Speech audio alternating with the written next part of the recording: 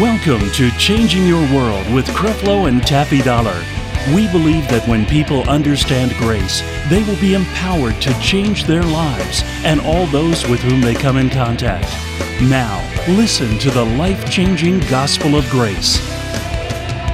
Basically, under the old covenant, this is what you got to do in order to get blessed. But those are not the words of the new covenant. That's what you had to do to get blessed before the cross. Now let's look at the requirements of getting blessed after the cross. Galatians chapter 3, verse 13. Galatians chapter 3, verse 13 and 14. That was pre-cross right there. Now, if you'll think with me for a moment, you just read something that church folks doing today. I got to keep the commandments in order for me to be blessed. I got to keep the commandments in order to be blessed. I got to be obedient in order to be blessed. If I'm not obeying the commandments, then God won't bless me. The attitude is with church people today, I got to do this first in order for God to do that. I got to do that first in order for God to do this. If I don't do that first, then God won't do that. Our whole church has been riddled with what I do first in order for God to do that. Now look what happens here. Verse 13, are you there? He says, Christ has redeemed us from the curse of the law. So that takes care of the curse. According to after Jesus went to the cross, you've been delivered from the curse of the law.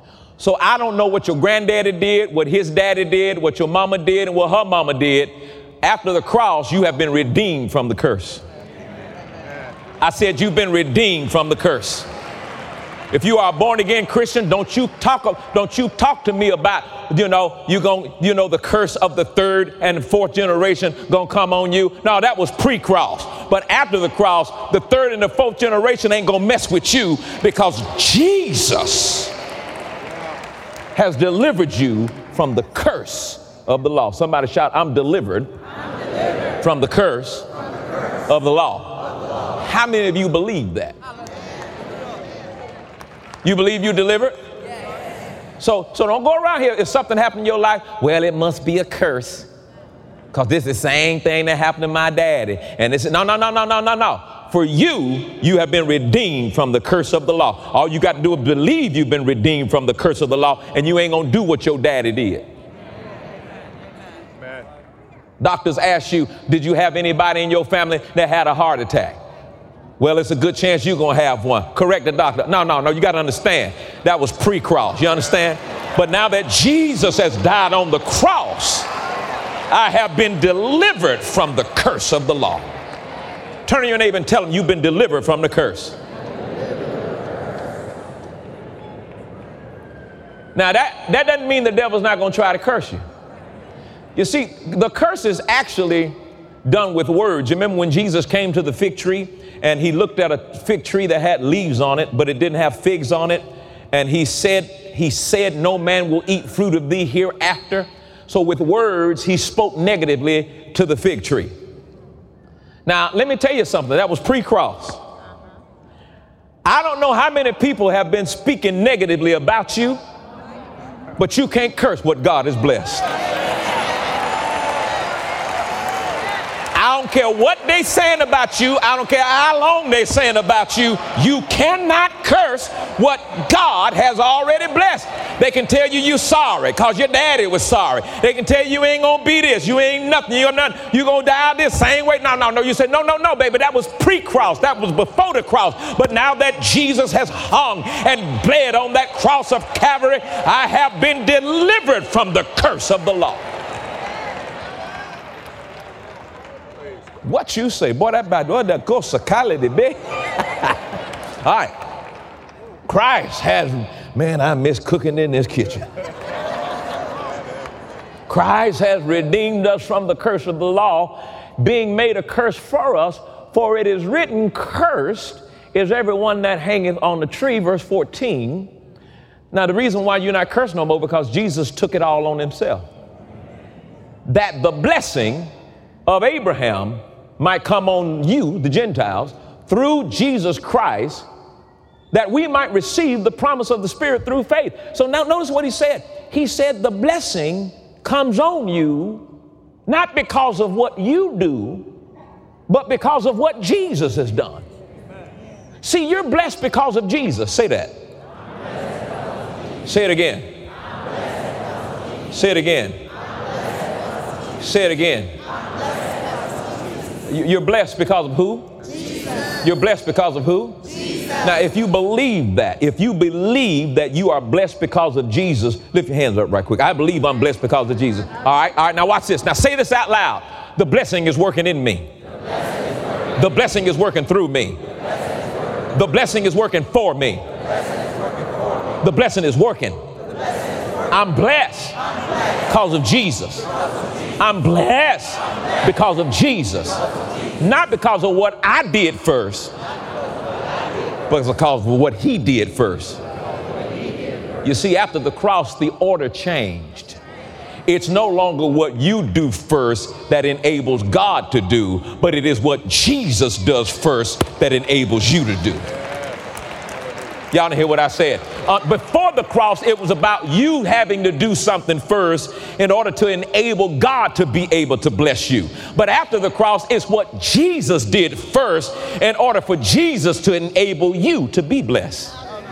Because of what he did, I have been enabled to be blessed. But under the old covenant, before the cross, it was something I had to do first in order to enable him to bless me. See, we still going to church with that same attitude. I got to do something for him to bless me first. No, he's done something first so you could be blessed. After the cross, the order was changed. It's no longer if you first, it's Jesus first, and then you are able to receive what he did. Did y'all get what I just said? Ooh-wee.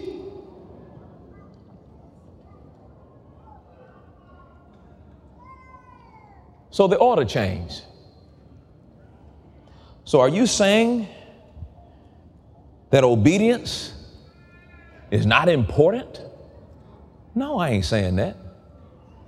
I can hear some of them now, oh, praise the Lord, we ain't got to be obedient. No, that's dumb. Now hear what I'm saying.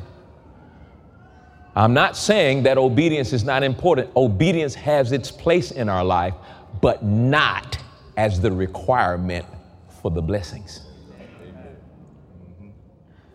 Obedience has its place in life, but not as the requirement for the blessing.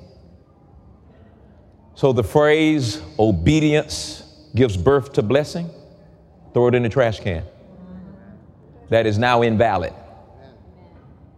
Obedience after the cross is no longer the requirement to get blessed.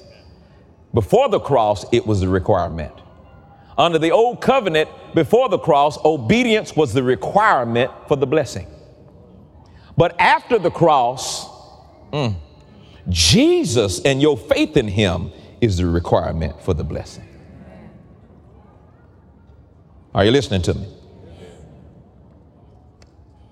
Obedience is still important. But people can never, none of us under the old covenant, none of us we didn't have the ability to be perfectly obedient. You were destined to fail. Eventually, you wasn't going to be obedient somewhere.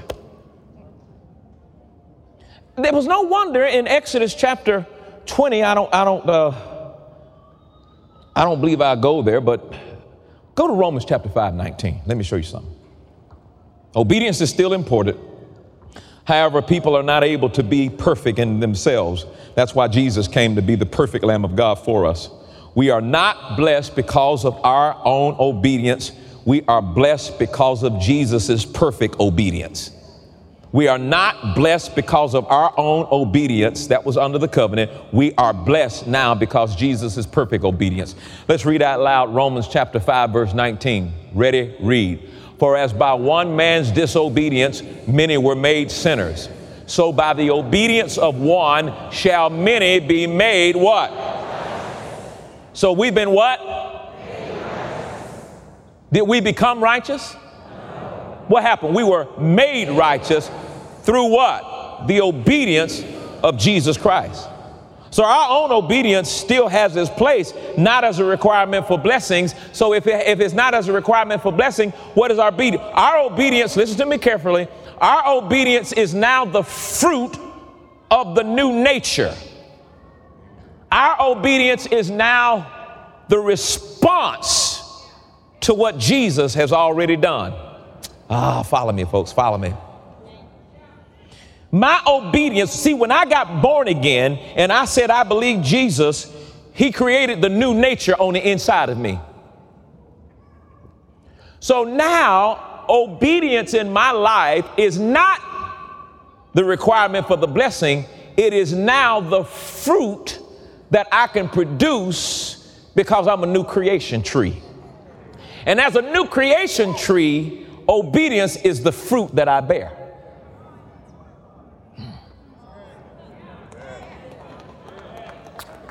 All right, let's work on this for a minute.